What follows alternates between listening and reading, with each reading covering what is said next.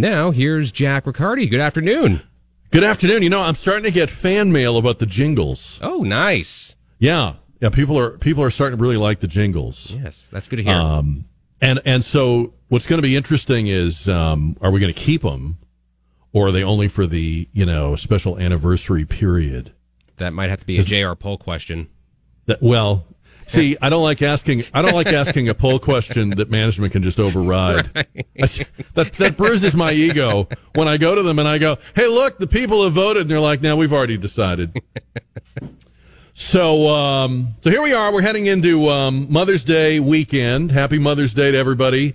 I hope you're going to have a great time and be able to celebrate. I hope your mom is around and in your life and you're able to celebrate this weekend. There's a school in Connecticut, Greenwich, Connecticut, that got in trouble this week after announcing that they were renaming Mother's Day and Father's Day, which is coming up next month. They were renaming them, are you ready for this? Important Grown-Ups Day. Important Grown-Ups Day.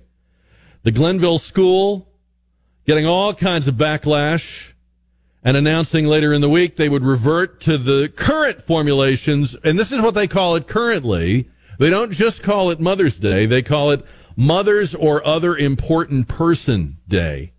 Father's or Other Important Person Day. They can't leave anything alone. It's like a plague of locusts. They get in everything. They get on everything. There isn't anything in our lives these scutches cannot get their hands on somehow. Important Grown-Ups Day. Boy, that has a warmth to it, doesn't it? How would you like to buy those greeting cards? They've decided in Austin to, and this is the first time any city in Texas has done it, they've decided to do guaranteed basic income. Now, guaranteed basic income is a thing in some European countries, and there's a handful of American cities, most famously Stockton, California, where they have these pilot programs. And so if you and your family qualify in terms of income and other things, the city gives you a guaranteed basic income. Not that you're limited to this, but it's like a financial floor. And in Austin, they're going to have 85 families to start out with. They're going to give them $1,000 a month for a year. I know it sounds like Publishers Clearinghouse, only cheaper, right? But it's the city council voting to approve guaranteed basic income. The families can spend the money on rent, mortgage, food, cars, utilities.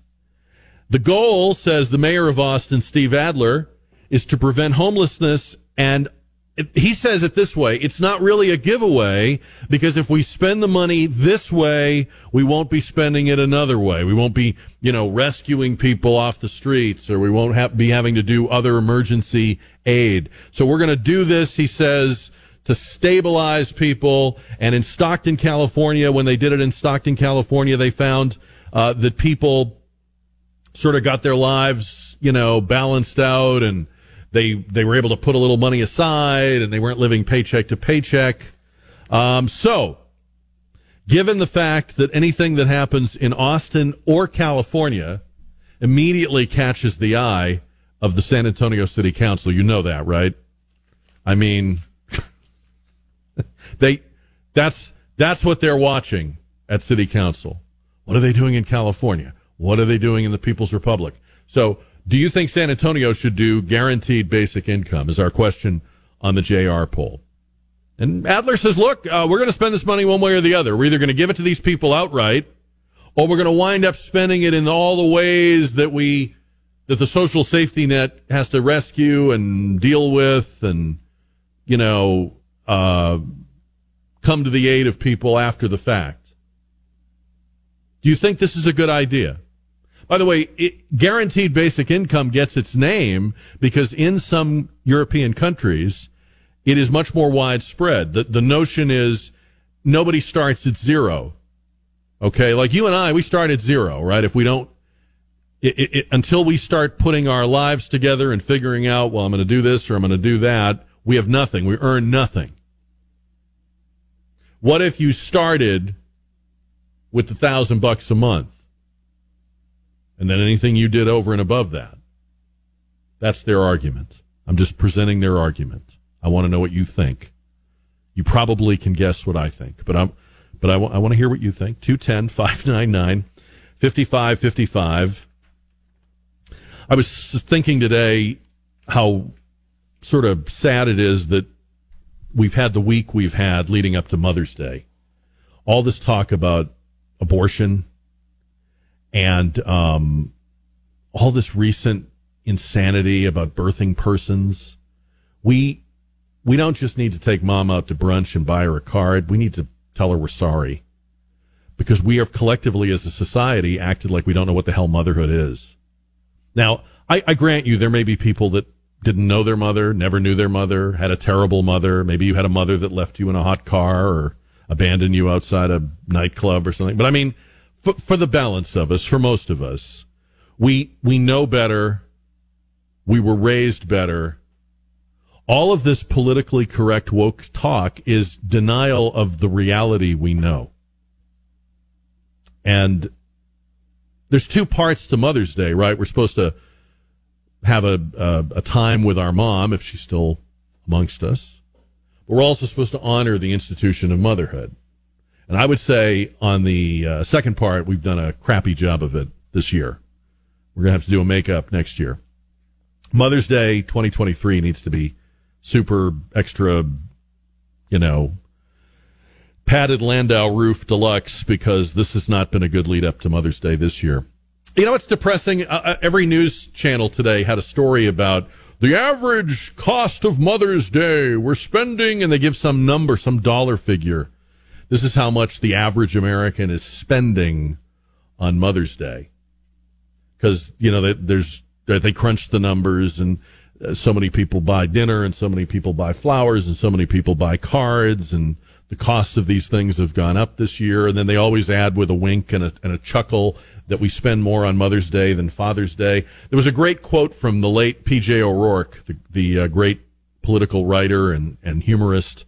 P.J. O'Rourke once famously said, "Everybody wants to save the planet, but nobody wants to help Mom do the dishes." And I'm pretty sure moms would love some help with the dishes, Just in case you get to the store and they're out of roses, help her with the dishes. Just saying. Joy Behar on The View is floating the idea of a sex strike, given the likelihood that the Supreme Court is going to overturn Roe v. Wade.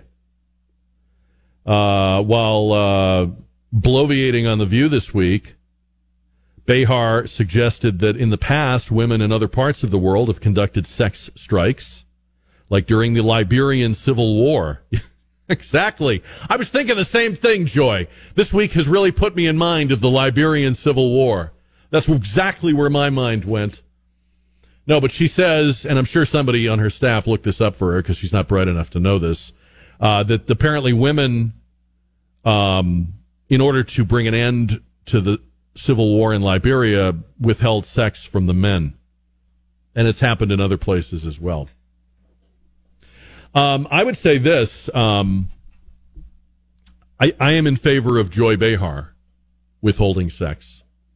Let's see how that goes first. We'll go from there.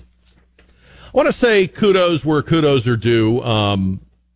We've been saying all week, where is the denunciation of calls for violence against the Supreme Court justices and calls for disrupting their home lives? And Virginia Senator Mark Warner, who's a Democrat, came out and said the right things. He was on one of the Fox shows, and he said, anyone in public life, whether you're a Supreme Court justice under threat, anybody, this kind of action is outrageous, either end of the political spectrum. We not only need to protect our justices, he said, but people should not serve in public life and feel that outrageous extremists on either end of the political agenda have license to physically, verbally attack public officials. It is really striking what the White House is not saying about the threats against these justices. I want to just take a minute to break this down. They've asked President Biden, they've asked Press Secretary Psaki, and they have a non-position position on this. The targeting of justices is not something they have full-throatedly condemned. And this is a moment, Jonathan Turley, the Georgetown law professor, writes, if neither the president nor the left can muster the courage to condemn such conduct, we have reached a tragic but familiar point in our politics. So, I want to be clear, there isn't just a moral obligation here, which there is. It's the right thing to say. Don't do it. It's not right. We don't support it. That's not the answer. But there's also law behind this. There's actual language in the U.S. Code. Quote, whoever with the intent of interfering with, obstructing, or impeding the administration of justice, or with the intent of influencing any judge, juror, witness, or court officer in the discharge of his duty, pickets or parades in or near a building housing a court of the United States, or in or near a building or residence occupied or used by such judge, juror, witness, or court officer, or with such intent uses any sound truck or similar device or resorts to any other demonstration in or near any such building or residence, shall be fined under this title or imprisoned not more than 1 year or both. So, it isn't just an easy thing to say. It is the law.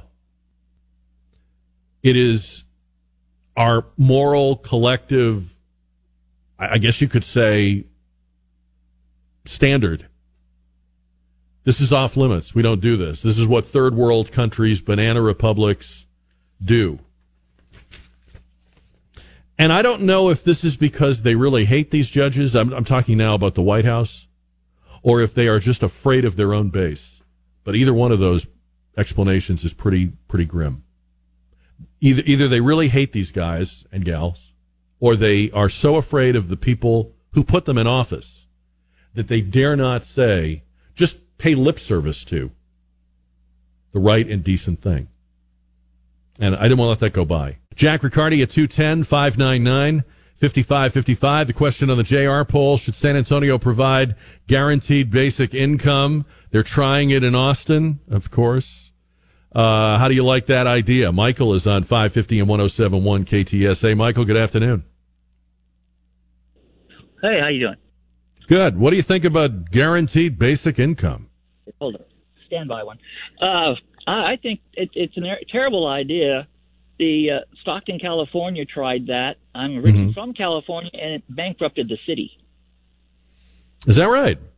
That all by itself bankrupted the city?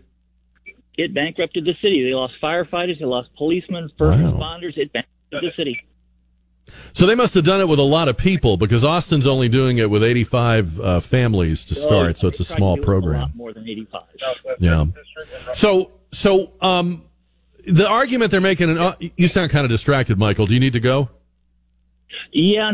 Michael needs. Okay, I'm going to let him go. The argument they're making in Austin, and the argument they've made in other places, is this is not new spending, folks. We're gonna spend this money anyway. If we don't give it to them this way, we're gonna wind up providing it in the form of other aid and urgent needs, and even getting into like, well, this could reduce crime, and this could help families know where their kids are. And do you buy that? Here's my problem with it.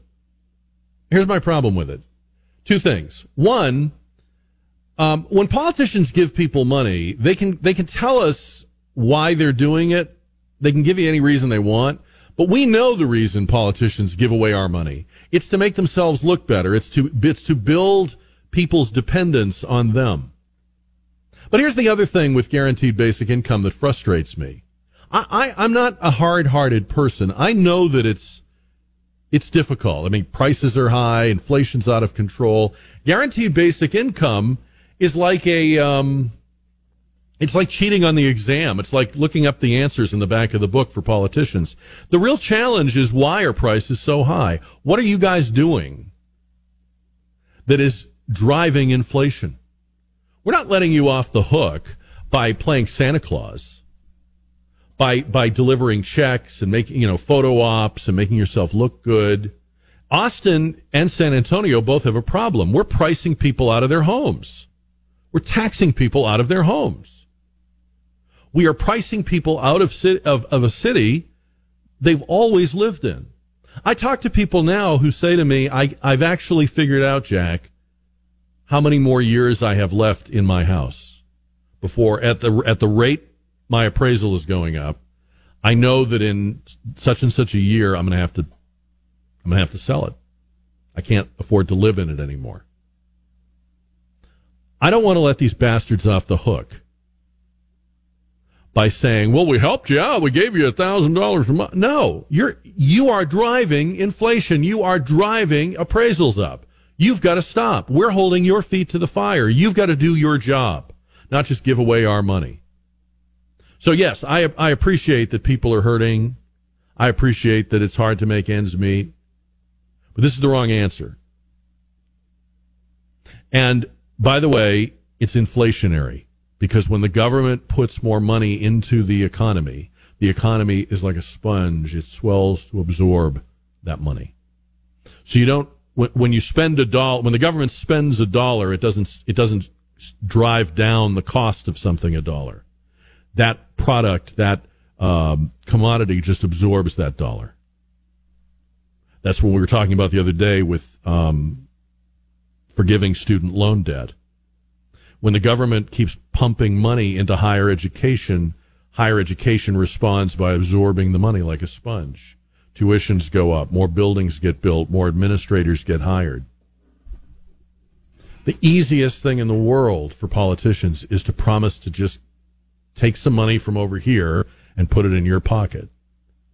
I know that sounds good when you need it, when you're struggling, but that's not the right thing to do here. And this isn't charity.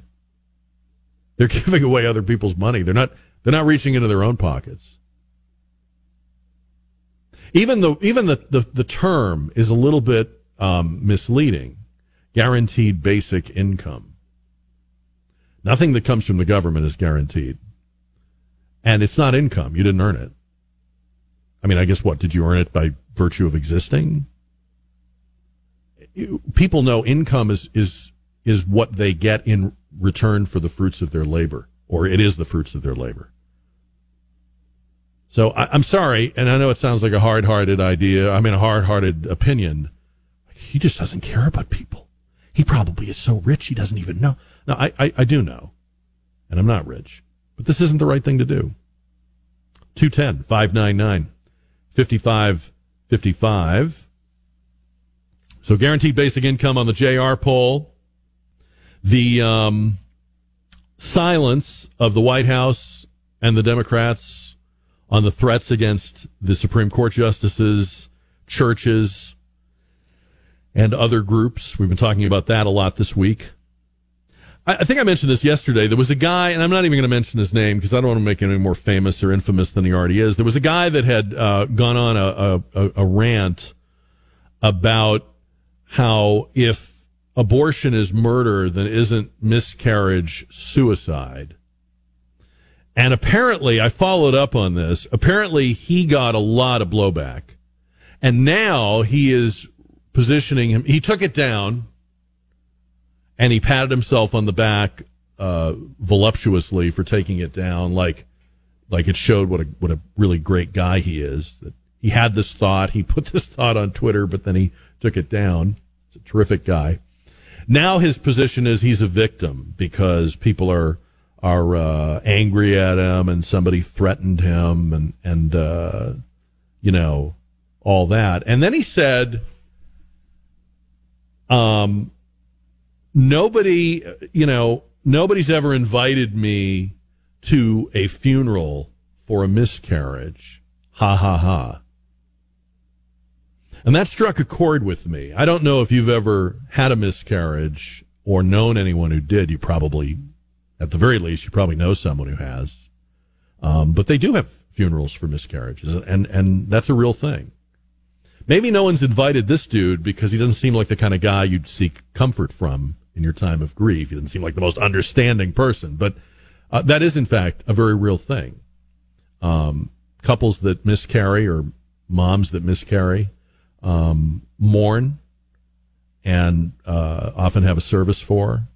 And it is, I mean, he apparently has no idea that is a very real thing for a lot of people. And no one on the pro-life side believes that miscarriage is the baby killing itself. That's how low do you have to go to come up with that? Or how hard do you have to be trying?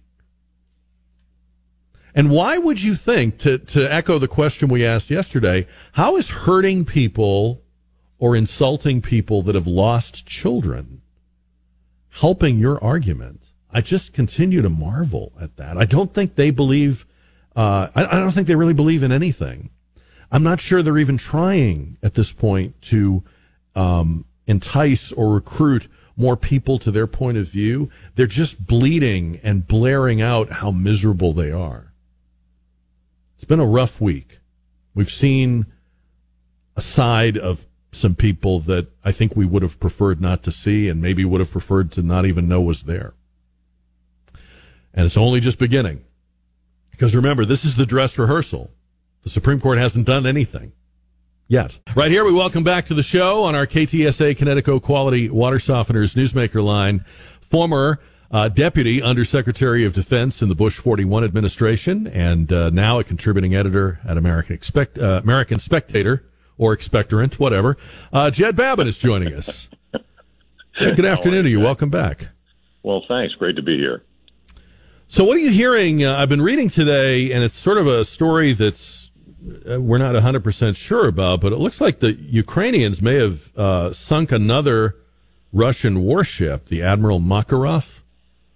Yeah, I'm reading that, and it's not confirmed as far as I know. There's apparently a couple of ships that the Ukrainians have hit. They hit a frigate the other day, and, of course, they sank the Moskva, the battleship, not the battleship, the cruiser that was the flagship of the Black Sea Fleet about a couple of weeks ago. So they've had some pretty good success against that, but they're still really tearing up the Russian tanks and armored vehicles. The Javelin missiles we've been sending them have been working very, very well. So they're doing very well, and, it's a very tough fight. They're fighting very bravely and, with some great determination. I just hope they last. Not to take anything away from them or their struggle, but what are we learning about the efficacy of the technology? This is sort of like a manufacturer's demonstration of stuff that we have on the shelf, right? Well, yeah, there's a lot of stuff that we have on the shelf and some things that we don't. We capture, actually, the Ukrainians captured, and my information is they gave to us a big jamming pod, something the size of a container on the rear of a tractor trailer that's used by the Russians to jam signals, radars, et cetera, and I suspect that's somewhere in Massachusetts right now being taken apart and studied. So we're learning a lot. Obviously the Russian military is not up to snuff. They've been thought of as 10 feet tall, and they're really about 3 feet tall at this point. They really have not been able to do anything that they've tried to do. Well, they've caused a lot of casualties. They've bombed the cities. They've killed an awful lot of people, especially civilians. But other than the brutality they've shown, I don't see that they've proved a whole lot in terms of their skill or technology. Losing one ship might be a fluke, but if they are losing now a second, and these are among their most sophisticated surface fleet ships inside of a month, that really is a statement. And I wonder, too, if it's would it be possibly entering into the thought processes of our own planners? I mean, is this something with advanced missile technology, drones? Are we seeing an evolution of, for example, the importance of surface ships and carriers and things like that? Well, I hope we are. I'm not sure that we're going to learn the lessons quickly enough. It's one of the things that I've been worried about, and I've had a constant dialogue with my naval aviation buddies about the efficacy of a carrier anymore. And, something like that, a carrier is, 1,000 feet long, a Nimitz-class carrier. It's got about 5,000 to 6,000 people aboard, and it's trackable by satellites. It's one of the biggest targets in the world. So, if we end up against the Chinese or something like that, I'm not sure we can use the carriers. That's one of the things we have to consider. The other flip side of it, the Russians have never been very good at fighting shipboard fires. And apparently they're still not very good. And they were, like the Moskva, apparently they were storing missiles on the deck. And some of them got blown up when the ship was hit by a couple of missiles, and they couldn't stop the fires. So, the Russians have an awful lot to learn too. But, one of those things we have to learn from their failures and from their successes, frankly.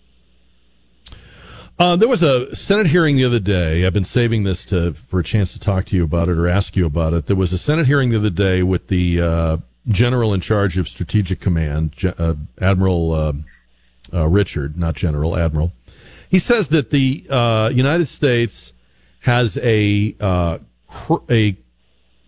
I guess you call it a deterrence crisis, that what we're seeing in watching the war in Ukraine is that we have essentially a missile gap. He referred to low yield, non-ballistic capability. Part of me always thinks that there's that military industrial complex. No matter what they have, they need more of it, or they need more. Whatever they don't have is what they need. But on the other hand, clearly the whole deal with Russia is nuclear blackmail, right? We're going to do this because we're a nuclear power and you're not going to stop us. We know China could pull that same card with Taiwan. So is he right when he says we need some sort of answer for that? And is there an answer for that? Well, he is right, at least partially. And, I agree with you. The answer is never to just pour money on the Pentagon. The answer is really to figure out what we need. Back in the Reagan administration days, they had the process called defense guidance, and it would take the latest intelligence on the intentions and capabilities of our enemies and figure out what's in the toolbox. And to the extent we didn't have a match, that we ended up buying more or changing things, retiring things and so forth to meet the new challenges. We haven't had that since the Reagan administration. It turned into the so-called Quadrennial Defense Review, which was very politicized. Now we have the National Defense Strategy, which is really not very good in terms of analysis or determinations. So, he is right. There are things that we need to do to fix our deterrent force, and because we need to be able to deter both the major conventional attacks as well as the nuclear attacks. There's a lot of talk, and we may see even some nuclear weapons being used in Ukraine by the Russians, especially now that Putin is reportedly going to be put aside for a couple of days, weeks, months by some cancer operation. And this guy Patrushev, that's apparently been appointed to replace him in the interim, is very much a hardliner. And there would be an instability in Russia, quite frankly, when Patrushev, if he takes power at any point, because his rivals are going to want to take him on, and they may do things that would surprise us, even to the extent of chemical or nuclear weapons being used in Ukraine. So there's a lot going on right now in Russia and in China that we really need to plan for. And I think, our deterrent has to evolve. And it really hasn't evolved, because we've got ICBMs and SLBMs, sub-launch ballistic missiles, and all of those things.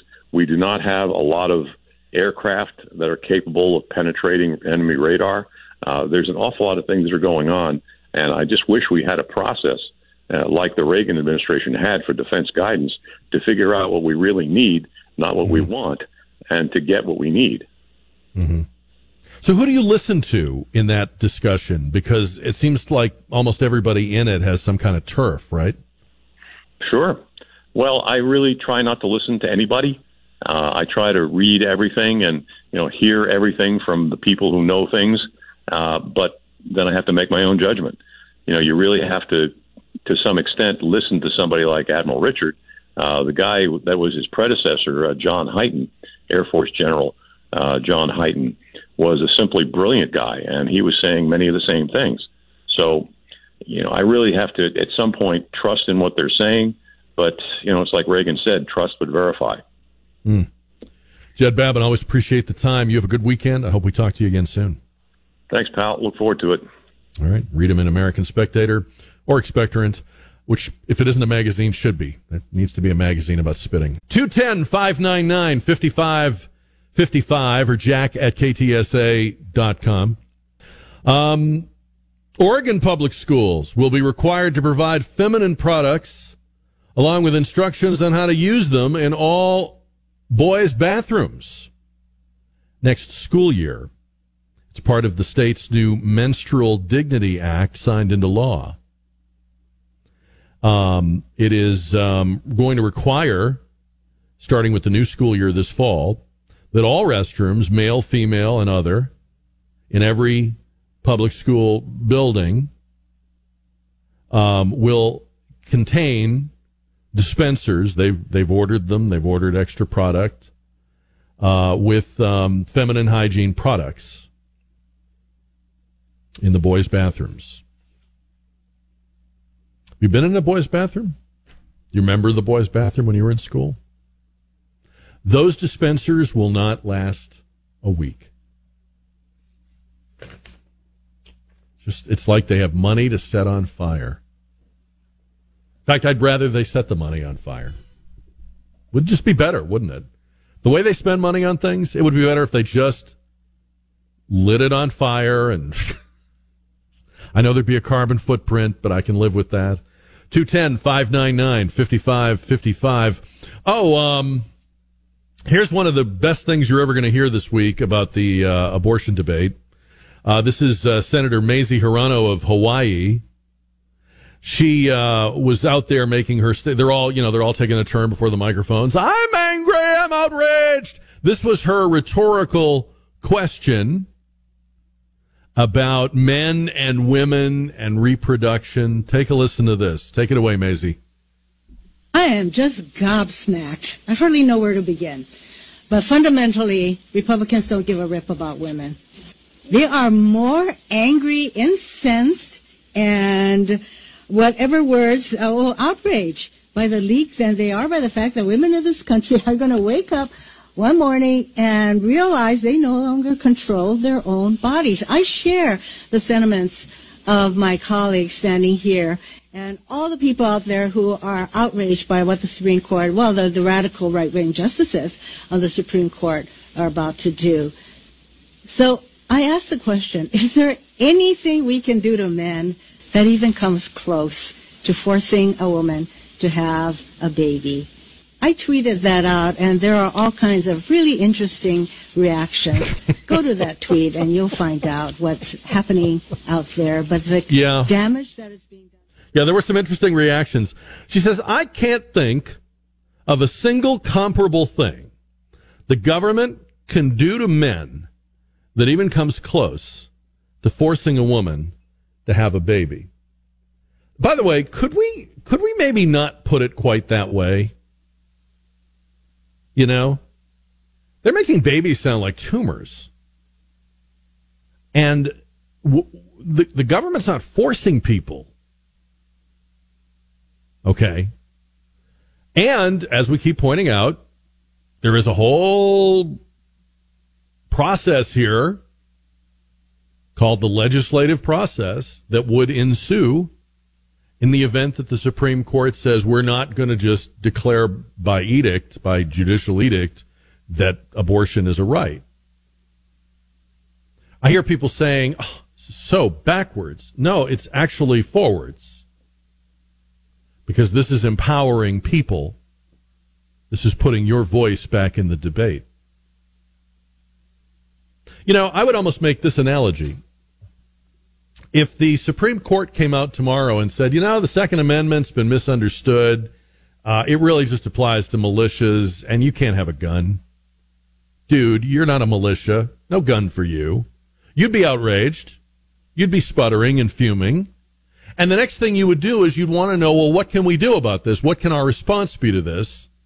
And the response would be legislation, legislature, laws, So if you can't get it by court edict, by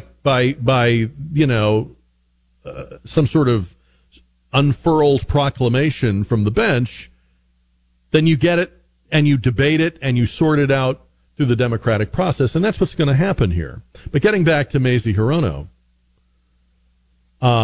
first of all, I think one thing has already happened to men that's worse, and that is having to listen to her. But seriously, if she thought a little bit about this, and a lot of people reminded her on Twitter, making us and us alone sign up for the military draft and fight your wars, says one guy.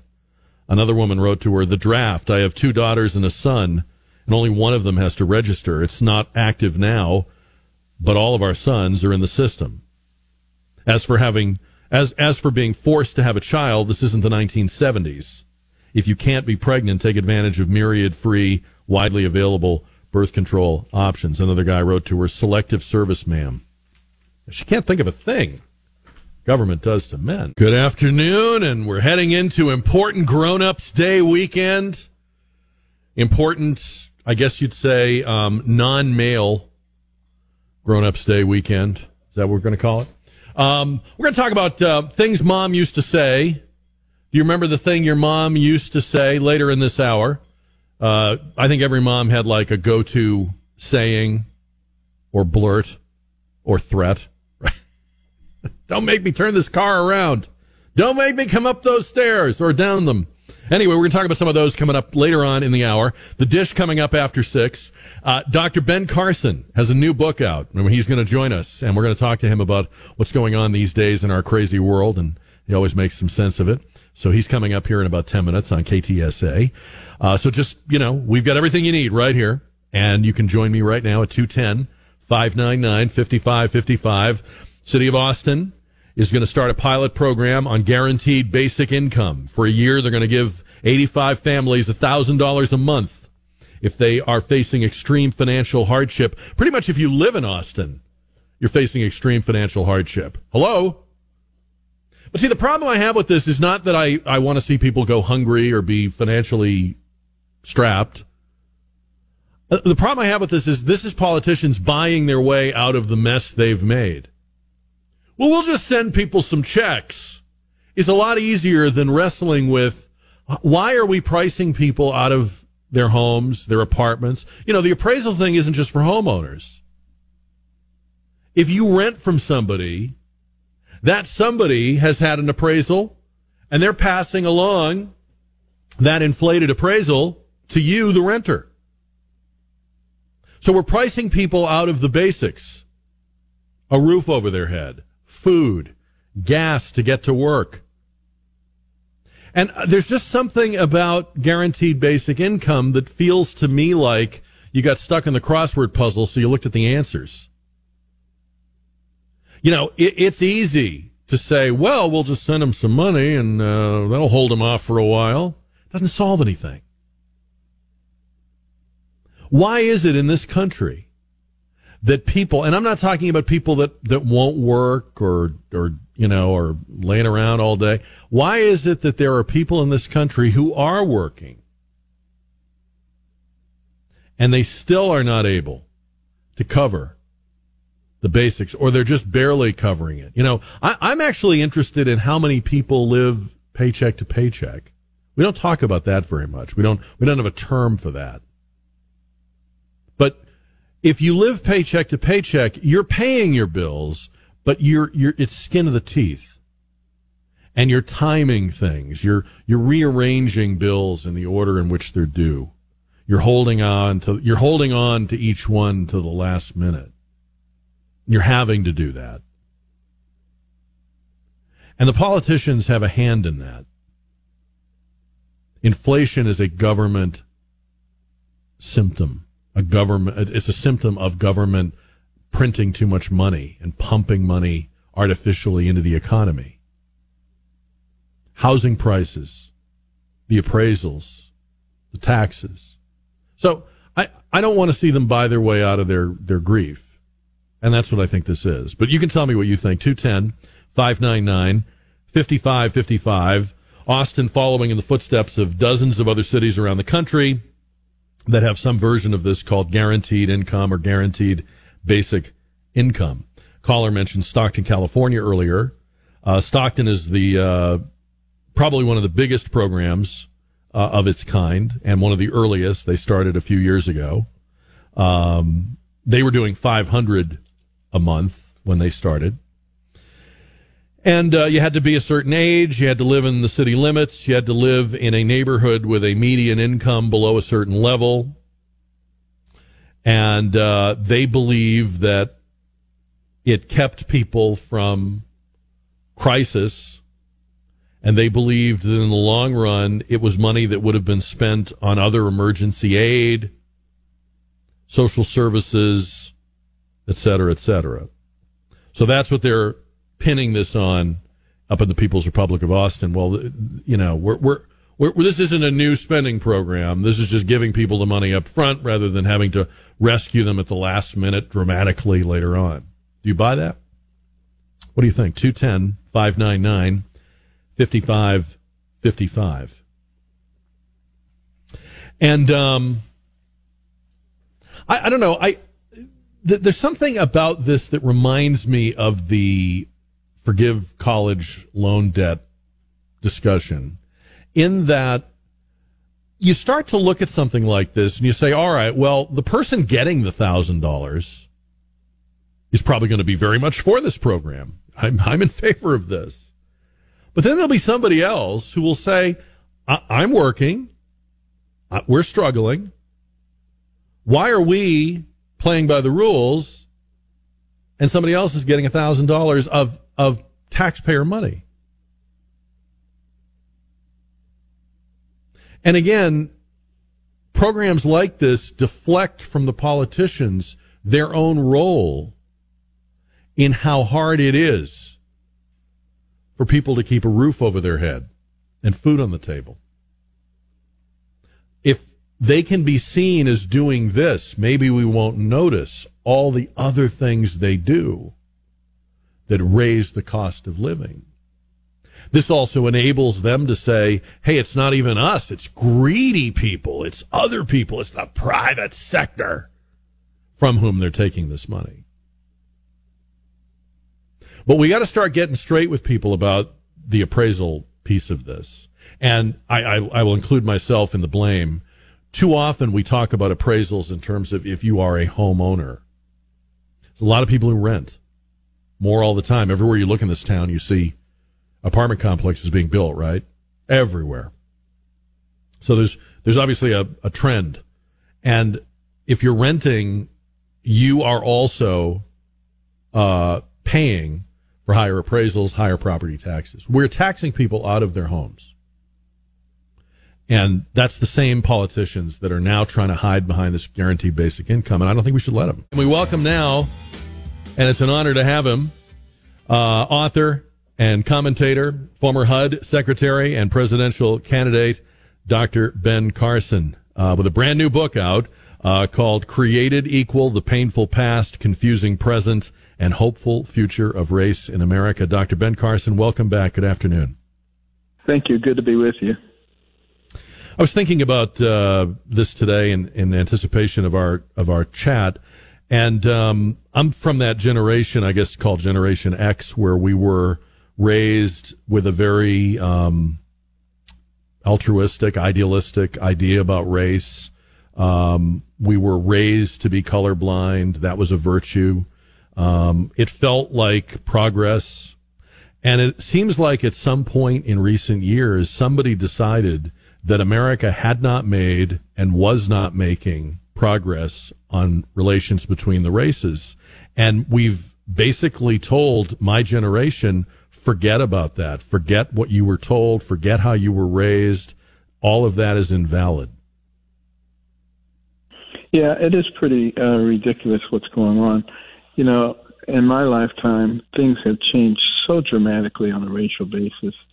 When I was a kid, it was a big deal when a black person came on television in a non-servile role.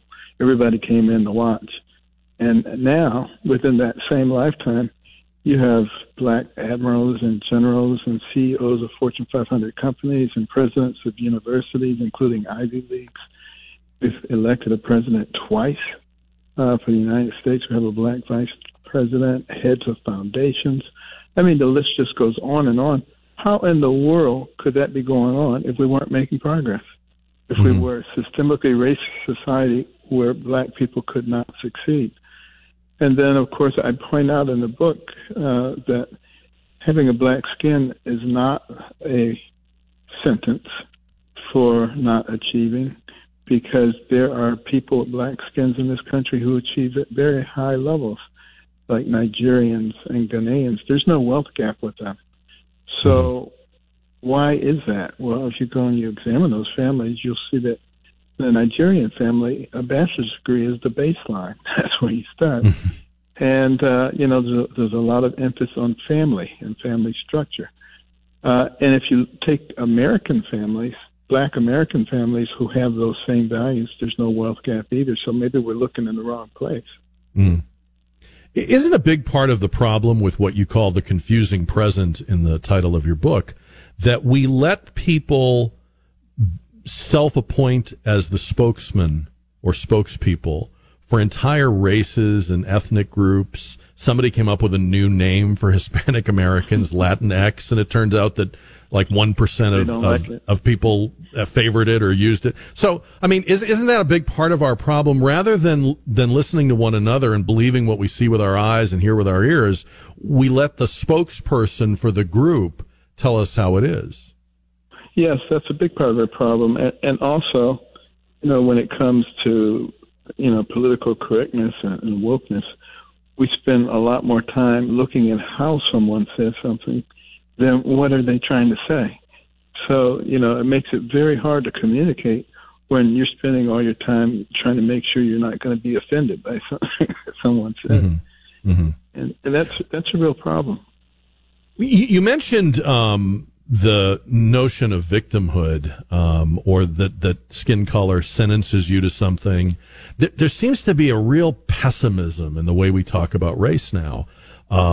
Even the most energetic activists don't sound like there's anything to look forward to except warfare and dissension, and we're just going to go through a wall of flame. I mean, there's absolutely nothing being said that would suggest that children today will have a bright future. Well, there is one thing that's going on that actually is very encouraging as I travel around the country. I see that a lot of parents are now getting involved with the school boards and with the city councils and getting involved with what their children are being taught, because this has been going on for a long time, the indoctrination of our children. And it's been planned. That's exactly what Khrushchev meant 60 years ago when he said, your children's children will live under communism and we won't have to fire one shot, because he knew that they could gain control of our educational system and indoctrinate the kids, gain control of the media and parse out to the people what you want them to know and exclude what you didn't want them to know, replace faith in God with faith in government, and raise the national debt to astronomical levels so you could justify massive taxation, redistribution of wealth, and complete dependence on the government. This is a long-time strategy that's going on here. It's working perfectly, and we have got to identify it and make sure that our people understand what's going on and thwart it, because a house divided against itself cannot stand, and what they're doing is using every wedge area that they can, make it race, make it age, make it gender, political affiliation. It doesn't matter. Driving wedges between our populace, making us think that we're enemies, which we completely are not. Do you want to see parents, you mentioned parents are getting involved, showing up to meetings, which is a great thing. Do you believe the best strategy for parents is to fight from within or pull their kids out of public schools and homeschool them? I think you got to do both. We shouldn't completely give up on the public school system, but I see a massive proliferation of homeschooling and private schools, and I think that's fine. That's a very good idea, because that's where the values should be taught. And at American Cornerstone, we actually have, that's my Think Tank /Do Tank, a program K through 5 online learning program for children that's free of charge, that tells them the real history of America, about our founding documents, about our founding principles, and it puts it in perspective.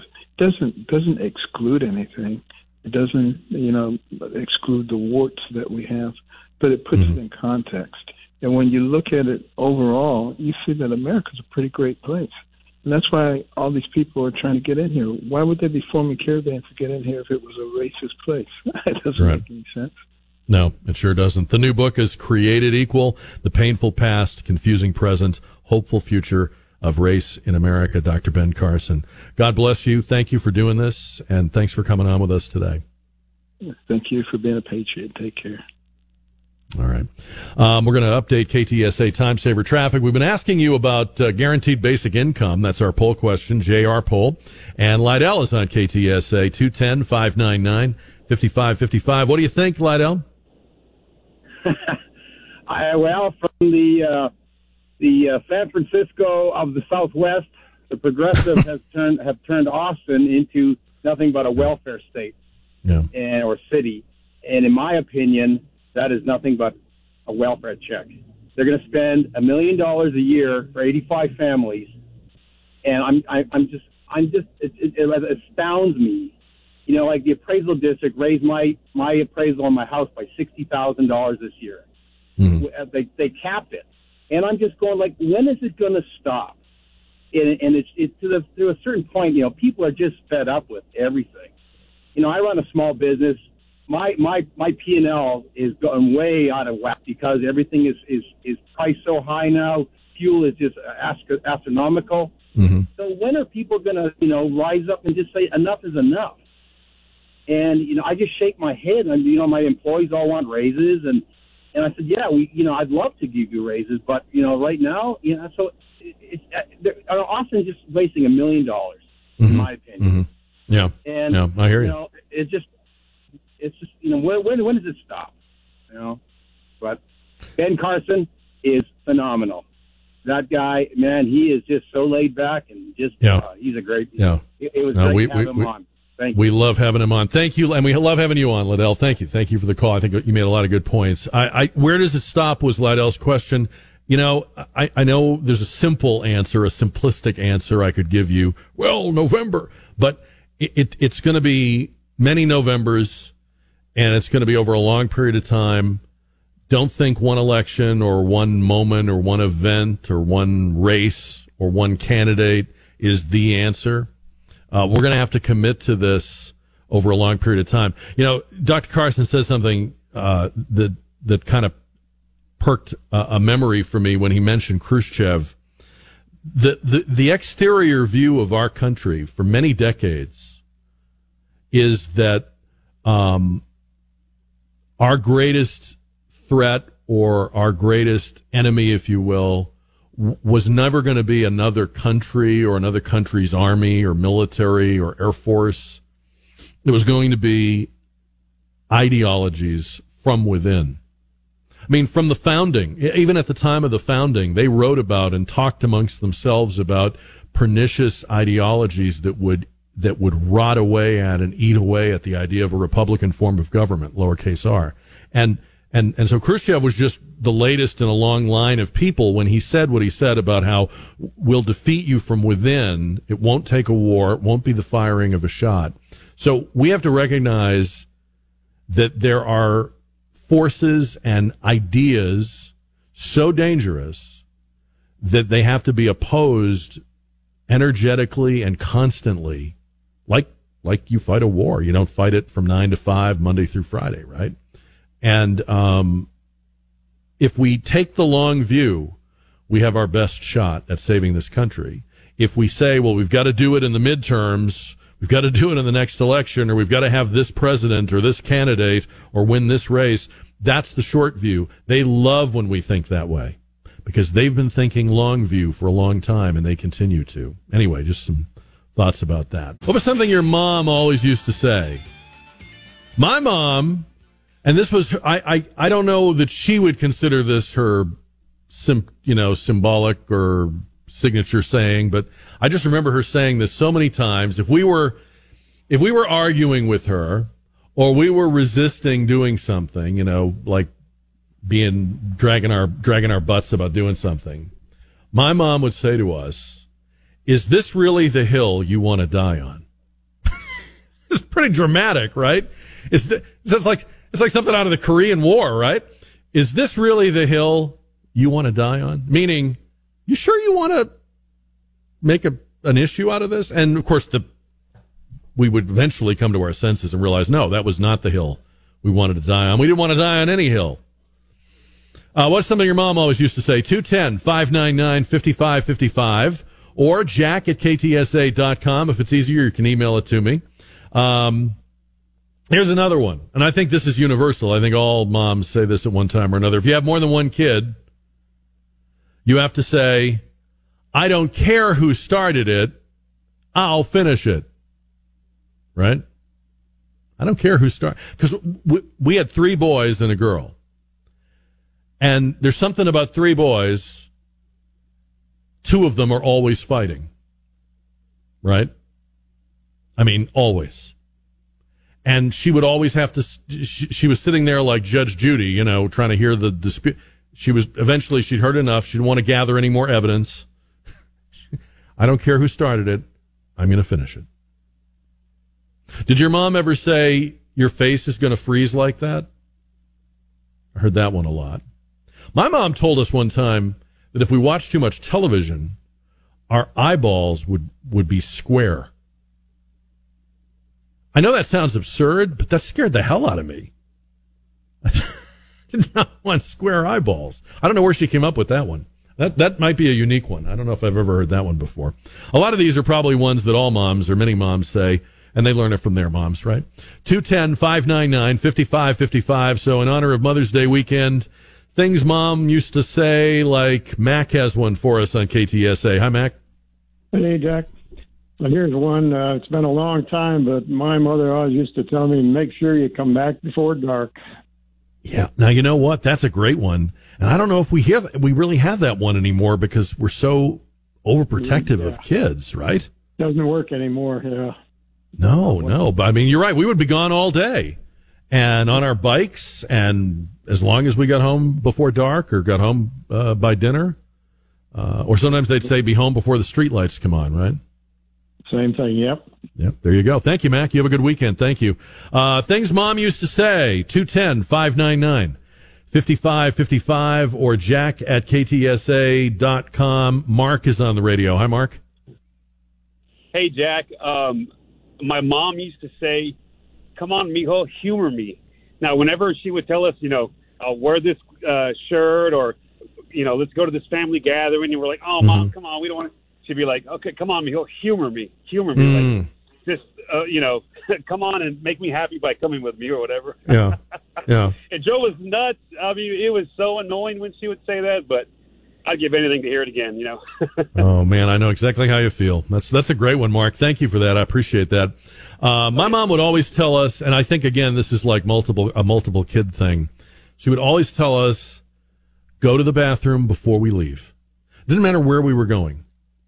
And, a lot of places you go, there is a bathroom. There's a bathroom at the store. It was years before I even knew there was a bathroom at the store. As kids, I think we thought the only bathroom there was the one at our house. There's bathrooms everywhere. But she always wanted us to go to the bathroom before we left the house. You have to go to the bathroom? Go to the bathroom. Everybody go to the bathroom. Before we leave the house, did you go to the bathroom? 210-599-5555. She'd also always check to see if we had been with a relative or received a gift. Like, say it was our birthday. Did you say thank you? And it used to kind of embarrass us because we did say thank you. And it made us feel like we, like she didn't believe us or something. But now as a parent, I realize it's very important as a parent that your child has, been polite, expressed gratitude. So now I know why she said those things. These things make sense now, right? But at the time when we were kids, we were like, what? Where is this coming from? 210-599-5555. Steve's on the radio. Steve, good afternoon. Good afternoon, Jack. How are you? Good. How are you doing? Very well. This thanks. is Steve Atkins, ladies and gentlemen. Very nice to have you. I haven't heard from you in a long time. Well, I take the opportunity when I can, and it's good to hear your voice always. I listen continuously. So. Oh, I appreciate that. But see if this would ring true today at all. But it was what she always said to me and my youngest sisters, no matter what was going on. A word to the wise is sufficient. Oh. In other words, stop. Yeah. I don't want to say it twice. Mm-hmm. A word to the wise is sufficient. I think the best mom sayings always have that little bit of mystery about them, like you're not quite sure what it means, but you know what it's supposed to make you do. But it stopped everything. It stopped the dialogue or whatever activity was going on so that we could think about it. Yeah, exactly. That's a good one. That's a great one. Well, I hope you have a great weekend, Steve. It's great to hear your voice. Thank you for calling us. Thank you, Jack. Great to hear you all. All right. Great Steve Atkins. We miss him from many a Friday afternoon. JL writes to Jack at KTSA.com. When we would ask, why are we doing something? Mom would say, if I told you a fly could pull a plow, don't ask me how to hook them up. I never heard that one before. If I told you a fly could pull a plow, don't ask me how to hook them up. Another one my mom had. This is when we would start to get on her nerves, which we did a lot of. If we were maybe again, dragging our heels about a chore or procrastinating, she would lower her voice, put a little bit of a quaver in it, and say, I ask very little. And that just got you, that was like a knife in the heart. I ask very little. Then you just wanted to do whatever it was, right? Moms can do it. I don't know if dads can pull that string, but moms can pull that string. Bart is on 550 and 107.1 KTSA. Hi, Bart. Hi, Jack. How are you? Good. How are you doing? I'm doing fine. I don't know. My folks are we're from Missouri, and I don't know if it's a Missouri thing or whatever, but when we were about to get in trouble, my mom would look at us and say, "Are you itching for licking?" Yep. I think there's a lot of variations of that, but that was that was probably like your last warning, right? Yeah, that was our last warning, and then we kind of mind our manners after that. Yeah, yeah. And, of course, that was back in the day when you would actually get a licking. Oh, yeah. It wasn't an idle threat. Bart, thank you for the call. That's a good one. Jan is on KTSA as we head into Mother's Day weekend. Hi, Jan. Hey, how are you, Jack? I'm good. How are you? Good. Doing wonderful. My mother had a couple phrases, but one that we always got was, make sure you put some clean underwear on in case you get in an accident. Yes. What was that all about? I don't know. Where did that come from? We should ask if any paramedics out there can tell us. When you have us on the stretcher, are you checking the underwear? I don't know what she always I don't know. said. Yeah, I remember hearing that. You're right. Another one that changed over the years was when you would not eat or you wouldn't finish what was on your plate, they would always say they're starving children, but it was always some different country, right? Right. Never the like way back, they'd say there's starving children in China. Then it was there's starving children in India. And then it became there's starving children in Ethiopia. And I don't know now, where are we, what country are we guilting our kids with now? I don't even know. I haven't kept up. But me either. My mother would also say, what you do in the dark will surely come to light, girl. She sounds like a very wise woman. She was. Her name was Georgia. Oh, that's beautiful. Thank you, Jan. Appreciate your call today. And, of course, the best sayings Mom had, we're using them now, right? We always said we would never turn into our parents, but you do. Wendy says, Jack at KTSA.com, we were told to eat what was set before us. I am amazed when I hear people say today, and I'm not trying to give parenting advice, but when I hear people say today that, my daughter doesn't eat this or that when we have it for dinner, so I make her something else. My mom cooked every night, but that was it. I mean, what we had on the table was it. You could not get up even and make yourself something else. If you got up and made yourself a peanut butter sandwich after she had made pork chops or meatloaf or something, it was like slapping her in the face. And you would get slapped in the face. What are some sayings Mom had that you remember? You know, words of wisdom, words of warning. This is your last warning.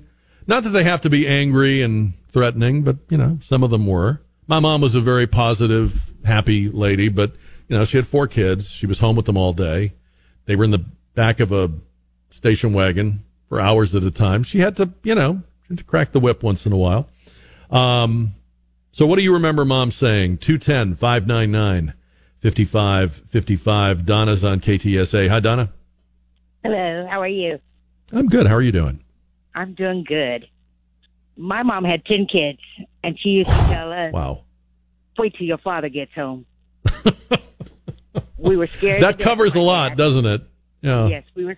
My dad would come home. We were all scared to death. Uh-huh. Boy, she must have had a lot to tell him with 10 kids. He probably had to sit down and take notes. No, he just snapped his finger, and we all ran. There you go. All right, Donna, thank you for that. Appreciate it. Joe is on 550 and 107.1 KTSA. Hi, Joe. Yes, my mom had an unusual one. We were 5 boys and 1 girl, and she would say, to see the neighbor's house burn, you light yours.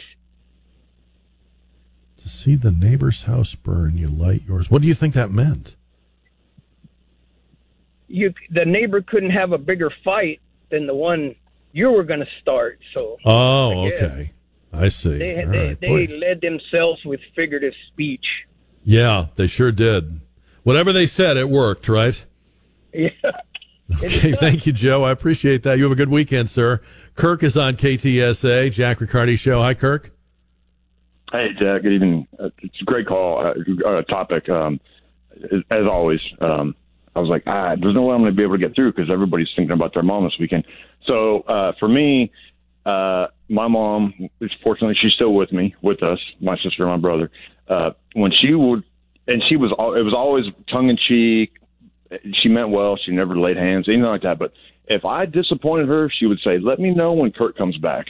And I was 8, 10, 12, 15 years old. When I heard my mom say that, let me know when the real Kurt comes back around. I just felt guilty. I so disappointed her. You know, it just that is a great one. That is a great. I bet there's somebody out there right now writing that down. Like, I'm going to start using that on my kids. It was very good. The message was received. So yeah, absolutely. Thank you, Kirk. I appreciate the kind words, and I appreciate your sharing that with us. Yeah, and happy Mother's Day to your mom. That reminds me, by the way, of something I was going to tell you about. When I started out in radio, and I was just a kid, I was 17, 18. In this business, you can really reinvent yourself. And in person, I was a very introverted, shy guy. But on the radio, I could be outrageous, profane, suggestive, kind of, And I always imagined when I would crack open the microphone, could I face my mom hearing me say this? Kind of goes to what Kirk was just saying. That was kind of like my test. I didn't ask it out loud. I didn't write myself a note. It sort of was like a filter that I ran things through. I'm going to tell this joke. I'm going to crack this one-liner. I'm going to say this double entendre.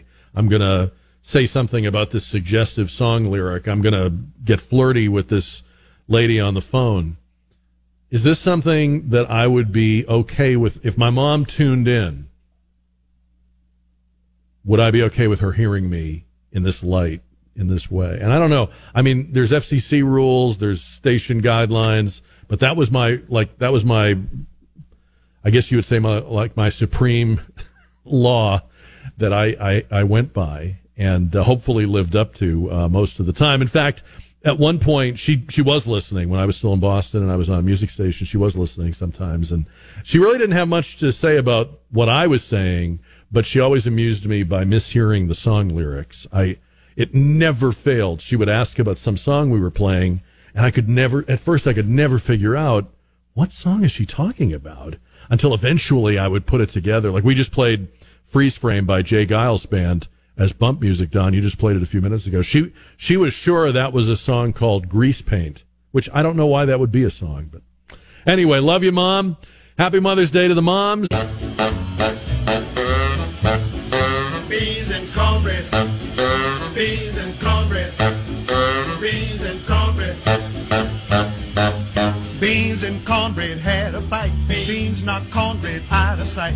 Cornbread said, now that's all right. Meet me on the corner tomorrow night. All right, well, when it comes to San Antonio restaurants, you are the Supreme Court. You get to decide. I want to hear your judgment. I want to hear your verdict. That's what we do in the last hour of the last show of the week every week, our 6 o'clock hour on Friday. We call this hour The Dish. And it's your chance to talk about your most recent restaurant experience. That could have been dining in, delivery, taking it to go, driving through. It can be any kind of restaurant, so anything from fast food to fine dining and all the stuff in between. It can be in or around San Antonio. You may just be coming back from a dinner today, right now, or you may have had lunch today, or maybe it was sometime this past week. But I want to hear about that restaurant. I want to hear about the food, the price, the service. You can praise or zing. I am angry. We are not going back. She's angry. She's not going back to the restaurant. All right. Praise or zing at 210. I knew that was coming. 210-599-5555. Praise or zing any restaurant in or around San Antonio on The Dish. You can also email me if it's easier for you to do that. Jack@ktsa.com. And if you send me your praise or zing by email, I'll read it on the air in the voice that I imagine you would have. No, I'm just kidding. So along the way, we'll also gather up remaining votes in the JR poll, and we'll have results for the poll question coming up right before 7 o'clock tonight. It's an interesting story today in the war on drugs. Have you ever heard of Nespresso brand coffee? Nespresso. There's a Nespresso factory in Switzerland. This week, police discovered more than 500 kilos of cocaine in a shipment of coffee beans from Brazil. Nespresso employees immediately called police upon discovering the cocaine in with the coffee. It was very high purity, and it was estimated to have a street value of over $50 million. The company says the cocaine did not come into contact with any of the coffee production, but just to be on the safe side, if I were you, I'd probably get some Nespresso, just saying. Dragging a little bit on Monday morning, a cup of that cocaine coffee might be just I'm just saying, I'm just throwing that out there.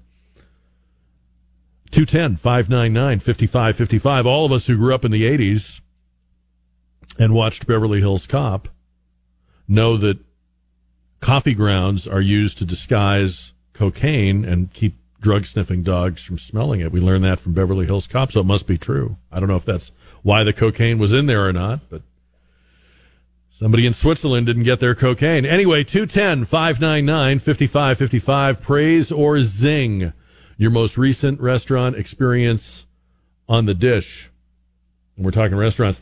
It's going to be a very busy weekend for restaurants, obviously, with Mother's Day. I think much more so than Father's Day, right? Like, this is definitely a one of the probably top three things people do is take mom out for breakfast, brunch, lunch, what have you. And I know people in the restaurant business always say this, so I'll just pass it along.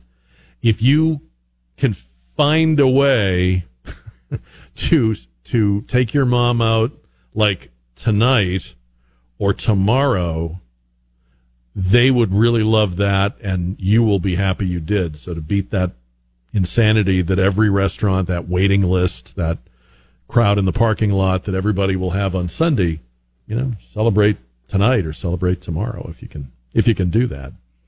210-599-5555 as we talk restaurants on the dish. There's a new, I don't know if you saw this in the news, they did an experiment in the UK where they had 154 people randomly, they asked people to do it, so they invited random people, and they got 154 people of all ages, from teens to seniors, to stop using social media for 1 week. And then they studied them, surveyed them in terms of how it affected their mental and physical health. So they took a 1 week social media break, which is, of course, if you're a conservative on Twitter, that's very easy to do. But anyway, the participants were spending an average of 18 hours a week on social media. At the end of the week break, scientists noted significant improvements in well-being, depression, anxiety. I mean, the list goes on and on. Stress eating, mood, temperament. Not that people didn't go right back to it, because I'm sure they all did, but it kind of tells you something, doesn't it? I mean, we're not giving it up, but when we do, it seems to benefit us. All right, we're talking restaurants on the dish, 210-599-5555, any kind of food, any kind of price. And Liz is on 550 and 107.1 KTSA. Happy Friday, Liz. Happy Friday to you as well. What have you got for us? The place us? I have that I recommend is on South Florida Street, called Hash Vegan Eats. Even if you're not a vegan, the food is really good. Their chili cheese hash is just comfort food in a bowl. And if you don't drink alcohol, it's San Antonio's first ever dry bar, which means everything is non-alcoholic. You can have margaritas, a beer, or whatever you want, and not have to worry about the drive home. Oh, okay. They really do care about their community, and if you follow them on Instagram, they have all sorts of events that go on throughout the week. Mm-hmm. So I'd never heard of that term, dry bar. That's interesting. So just non-alcoholic versions of the things you would get at a regular bar. Yeah, pretty much. Your mixed drinks, your beer, stouts, and they even do CBD or Delta 8 if you want to have that with your tea. Okay. Yeah, I'm looking here at their menu. They've got quite a lot of things to choose from, a lot of different things on the menu, and it looks pretty. The pictures look pretty inviting. Oh, it's seriously good. I've been there a number of times. I'm not vegan myself, but the food keeps me coming. There you go. So it looks like it's 5007 South Flores. Does that sound right? Yes, sir.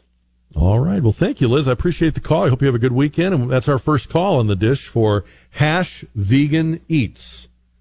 HASH. Hash Vegan Eats, 5007 South Flores. I'm not a vegan or a vegetarian either, but I've gone to places. I've gone to Earth Burger. I've gone to Adelante when that was open, and other places that, yeah, I mean, there's some good stuff in those menus. 210-599-5555. Why should the vegans have all the fun? Said no one ever. And James is on the radio. Hi, James. Happy Friday. How you doing, sir? Good, thank you. How are you? I'm doing okay. My best experience has been with the Aspen Creek Grill on 1604 and Bandera Road. Oh, yeah.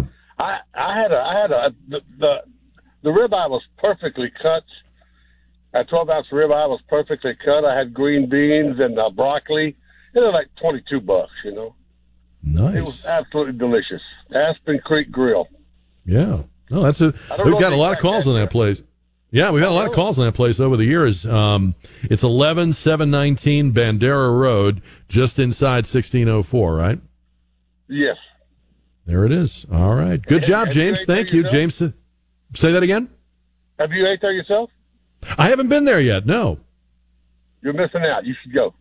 I need to get that ribeye now that you've said it. You put the idea in my head. I'm not going to be able to stop thinking about it now. So there you go. One of the best ones I've had. All right, I'm going to do that. Thank you, James. I appreciate it. There's a ribeye with my name on it at Aspen Creek Grill. Thank you, James. 11719 Bandera Road.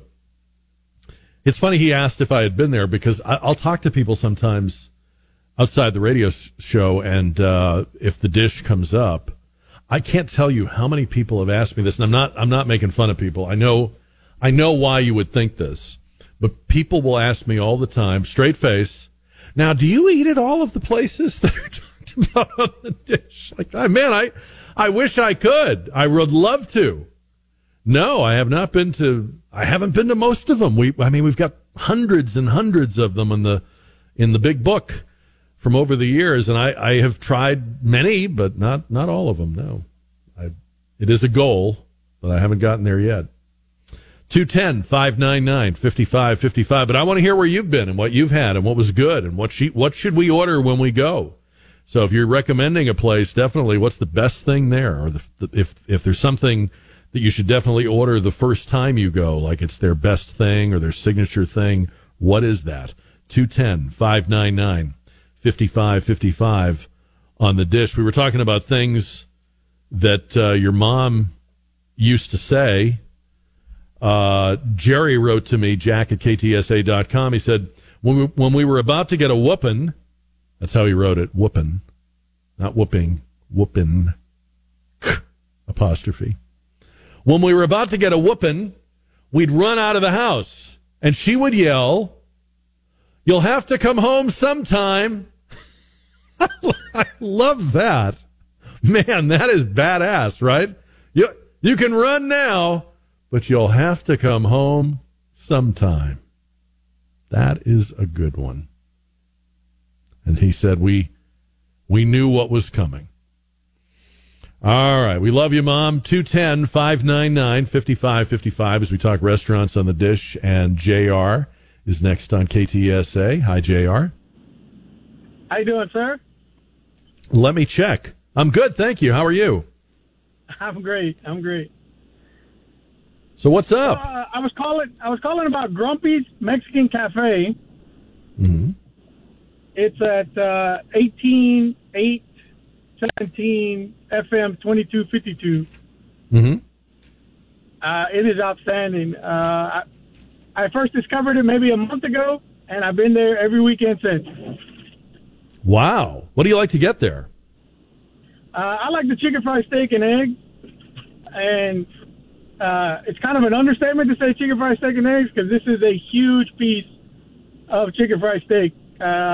They give it to you sideways on the plate because if they would give it to you regular, it would take up the whole plate. So big, it has to be put on the plate sideways. I love that. Correct.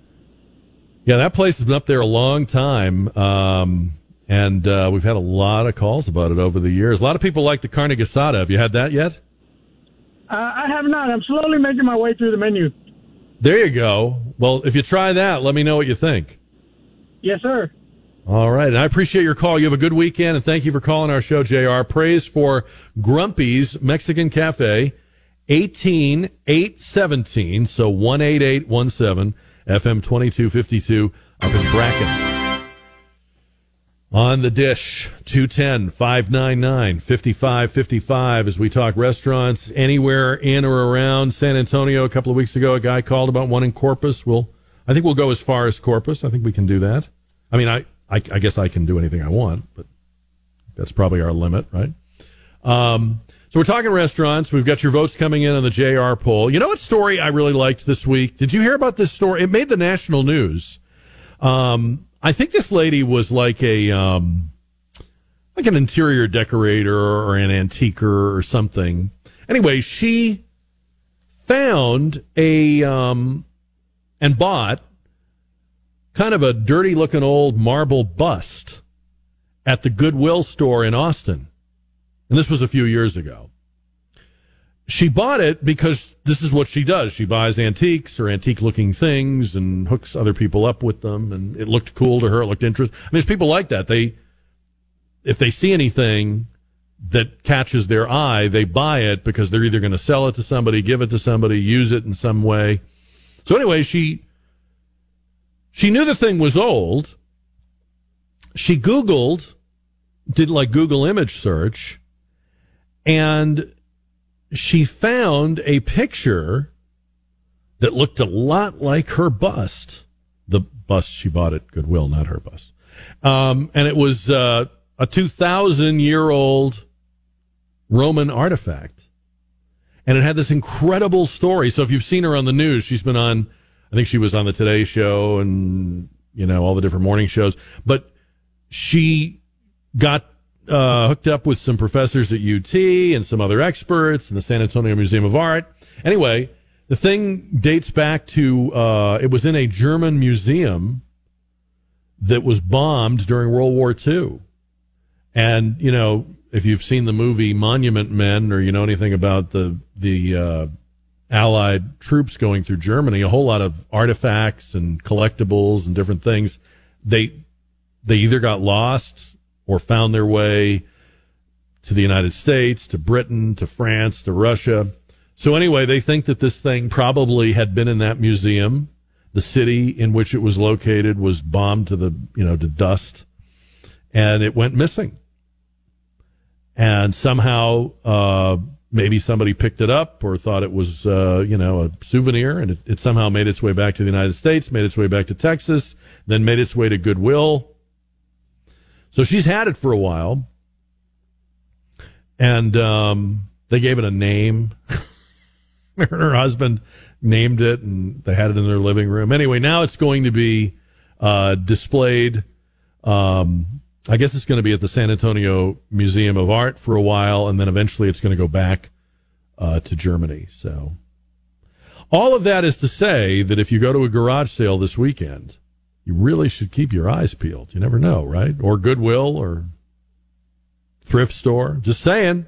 Never know. Good for her, though. Imagine without Google Image, that thing would probably still be, on her coffee table somewhere.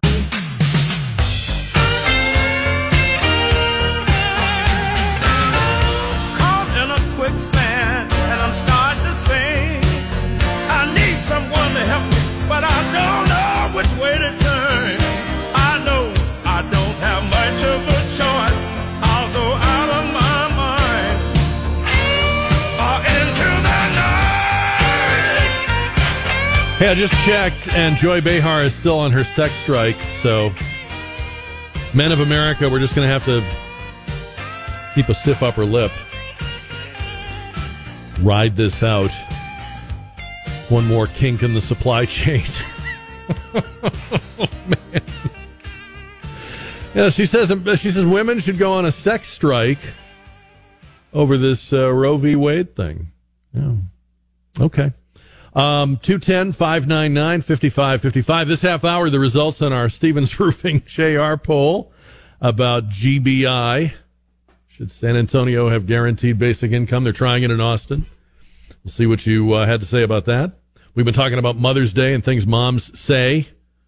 And we're talking restaurants. That's our main thing here. Taking your calls to Praise or Zing. Your most recent restaurant experience, whatever that might be. Boy, there was a weird story I saw.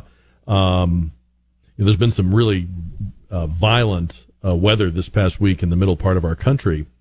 And this was a story about a storm that was moving through near Oklahoma City, and a bolt of lightning struck an apartment complex, went through the roof, made a beeline for the toilet, and exploded, shattered, disintegrated the toilet in this apartment. So lightning came down like it was on a mission, decimated the toilet. How would you feel if that was your apartment? First of all, the minute your toilet is destroyed, you feel like you have to go. Isn't that always the way?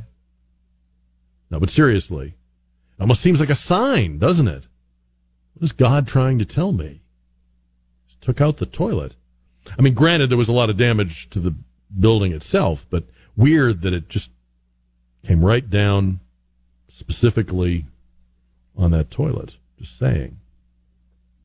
There was also a Best Western Hotel that had 5 lightning strikes on it within a few minutes. And they say the probability of one building getting hit repeatedly is very, very low. It makes you wonder what's going on at the Best Western. Like the No-Tell Motel or something. 210-599-5555 as we talk restaurants on the dish. Taking your calls on that. Now, you know that Mother's Day is Sunday, or as they want to call it in one school district, Important Grown-Ups Day. Today is also National Military Spouse Day, which is nice. And National Nurses Day is today. See, these all seem like they ought to have their own day. They're all sharing today. National Military Spouse Day, National Nurses Day. And it said on the calendar today, and I had to look this one up, I had not heard of it before, School Lunch Hero Day. School Lunch Hero Day. And I looked it up, and it's to honor the men and women who work in school cafeterias, the lunchroom people. They still call them lunchrooms? I don't know. That's what we called it. I go so far back, they only had lunch. Now I guess they have breakfast and lunch. But, yeah.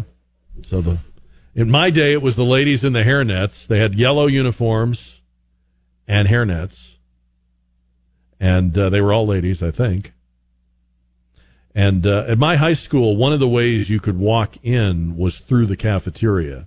Because the cafeteria was on the ground level. You could come into the building through several different entrances. Simpler time, I know. But one of the ways, if you walked to school, and we walked to school, is you could walk through the cafeteria, go up a staircase, and you'd be into the main part of the building. And I'd go through there in the morning, and they'd be yelling and banging pots and pans. And so I didn't know they had their own day. Everybody, I guess, has their own day.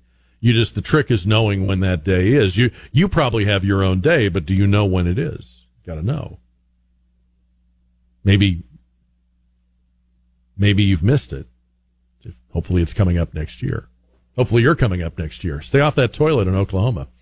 210-599-5555. So we were talking about moms, and there's so many great sayings about motherhood. I was looking these up today. George Washington said, "All I am, I owe to my mother. I attribute my success in life to the moral, intellectual, and physical education I received from her." Abraham Lincoln, "All that I am or ever hope to be, I owe to my angel mother," he said.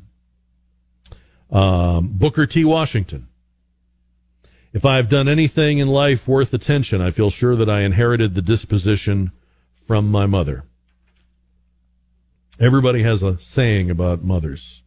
George Eliot, "Life began with waking up and loving my mother's face." It's nice. It's a good one. Barbara Kinsolver, "Kids don't stay with you if you do it right. Motherhood is the one job where the better you are, the more surely you won't be needed in the long run." If you raise them right, they fly the nest. If you don't, they're still in the nest. My daughter is at that age where I can see, the empty nest, and I really don't want it to be empty. It's a conflict. Part of me would love for her to just not leave, but the other part of me knows that they got to leave. They have to leave. I told my mom this recently because I moved away from home. I lived at home till I was in my early 20s, and when I moved out far away, not just to my own place. But when I moved, I thought that they were happy. They acted happy. That my mom and dad acted very positive, and expressed both on their face and in their words nothing but confidence and optimism. I was moving to another state. I was taking this job. I'd be far away from all of my family. I was living in a place I didn't know anybody. And I had no idea, because I was young and stupid, that this was really hard for them. And only now as a parent do I begin to realize how they felt about that and at that time. And I I said this to her, and she said, "Oh yeah, we were really keeping a brave face. We were very worried. We were very sad. We had a lot of mixed emotions. But that's the kind of thing so as frustrating as our kids are, or mysterious as they are, I guess what I'm trying to say is they really cannot understand what we're going through till they go through it. Maybe not even then, but certainly not until then." Mitch Albom, the author. "I realized when you look at your mother, you are looking at the purest love you will ever know." Oliver Wendell Holmes. "Youth fades, love droops, the leaves of friendship fall. A mother's secret hope outlives them all." Mark Twain. "My mother had a slender, small body, but a large heart. A heart so large that everybody's joys found welcome in it and hospitable accommodation." Maya Angelou. "To describe my mother would be to write about a hurricane and its perfect power, or the climbing and falling colors of a rainbow." Milton Berle. Maya Angelou, Milton Berle, Milton Berle said, "If evolution really works, how come mothers only have two hands?" It's a good point. Got to give it to him. James Joyce. "Whatever else is unsure in this stinking dunghill of a world, a mother's love is not." This was one of my favorites. I thought this was really good. Sophia Loren said, "When you're a mother, you are never really alone in your thoughts. A mother always has to think twice, once for herself and once for her child." It's pretty profound. Sophia Loren. And P.J. O'Rourke, the great political writer and humorist we lost recently, said, "Everybody wants to save the earth. Nobody wants to help mom do the dishes." So maybe this weekend, don't worry about saving the planet. Get in there and help mom with the dishes. David is on the dish at 210-599-5555 on KTSA. David, good evening. Happy Friday. Yes, sir. How are you doing, sir? Good. How are you? Oh, couldn't be better. So I've got the restaurant and what my mother used to say. So the restaurant I'm calling about today is Pat's Place in New Braunfels. It's great. Oh, okay. Where in New Braunfels is that? No, I have not. It's right by Schlitterbahn. It's been there 45 years. It's a mom and pop. Everything from the enchiladas to the burgers. Obviously it's been there forever, so it's just great. What's your favorite thing to get there? Actually, the enchiladas are pretty darn good. Oh, okay. So try the enchiladas. Excellent. Yeah. Looks like it's got some limited hours. I'm looking here on the website. It says that it's open 11 to 3 every day except Sunday, and then on Friday it's open till 7. Does that sound right? Yes, sir. Yeah. So it's really just a lunch place mainly, right? Yeah, it used to be open before COVID a lot. Right. And they're having, this in New Braunfels is every restaurant's limited on the hours right Struggling, now. Struggling, yeah, that's for sure. Yeah, well, I'm going to try the enchiladas when I go there on your recommendation. And what is it your mom used to say? Oh, if you keep tisking, remember the tisk? I don't want to do this. We're going to go to the library. Wow. And that was her threat, the library? Oh, we hated the library. You had to be quiet, and it was terrible. What the heck do I want to do in a library? That's, that's, I've never thought of the library as a torture chamber, but all right. So she would threaten you. Now, did she ever carry that out? Did she actually make you go to the library? Oh, you're darn right she did. Wow. Yeah. Well, there you go. There you go, moms and dads. There's a new one you can try on your kids. Threaten them with the library. You have to be quiet. Right. That's right. That can be torture for kids. Thank you, David. You have a good weekend. Great call. Thank you. Praise for Pat's Place, 202 South Union Avenue in New Braunfels. Pat's Place. All right.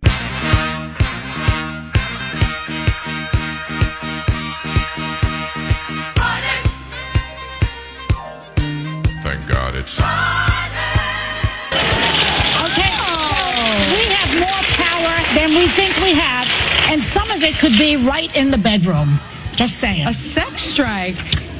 And what a perfect that can be quite method effective. And weapon for the exact topic we're talking about. Yeah, that seems like a good approach. I think it's safe to say that if Joy Behar withholds sex, absolutely nothing will change. Yeah, no, I don't know. I could tell you, should I do it? I don't know if I should do it. I could tell you a Joy Behar story or two. We actually crossed paths career-wise. I'll have to save that for another day. I think we have time to get into that now. So I asked the question, is there anything we can do to men that even comes close to forcing a woman to have a baby? Yeah, you're doing it now. Keep talking. You're doing it. I'm feeling the pain. On the JR poll tonight, powered by Stevens Roofing, should San Antonio provide guaranteed basic income? They're going to try it in Austin, give it a pilot program for a year. Should it come here? Should there be GBI in SA? 92% said no. 8% said yes. And we'll talk more about it next week. And, of course, get back on the air live Monday at 4, but you can find our show anytime, all the time, on demand at ktsa.com. We were talking about things moms say or said. Now, I don't know. This would only, I think, apply if you lived in a two-story house. We lived in a two-story house growing up. And my mom had this fixation with, if you were going upstairs, you never went upstairs empty-handed, because there was always something that needed to be carried upstairs. There was a basket of folded laundry, towels, something that needed to get upstairs, and she'd put them sometimes right in the stairway, like you couldn't.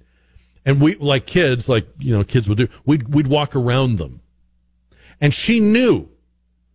I mean, she could see around corners and through walls, and we'd step foot on one wooden stair, and she'd be like, "Don't go upstairs empty-handed.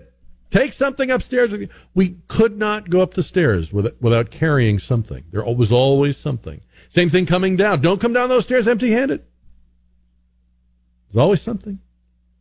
I don't know how we did it, but we managed to get it up and downstairs. But, so many great sayings. And I like the fact when people were calling them in, some of them were kind of guilt sayings. Some of them were kind of angry, Wait till your father comes home. Don't make me turn this car around. Some of them were kind of tender. The library one kind of threw me, because as kids, we actually kind of liked going to the library. But that is, if you were kind of noisy, that would be a quick, neat way to quiet you down. I think what my mom liked about taking us to the library was, we didn't have air conditioning, so it was an air-conditioned place. We'd go, we'd pick out a bunch of books, check them out, go home. This is when we were little, Go home, and she used to say that was the quietest time of the summer, when you all had your books. And I thought that was a pretty smart thing to do. And you could still do that today. That's one of those things you could still probably do today. Nowadays, if kids are quiet, they're probably on their phones. But we were quiet with Dr. Seuss. Anyway, I hope you have a wonderful Mother's Day. If you are a mom, I hope that your mom is still around to spend time with. Remember, forget about saving the planet. Help her do the dishes. And then we'll see you back here come Monday at 4 on 550 and 107.1 KTSA.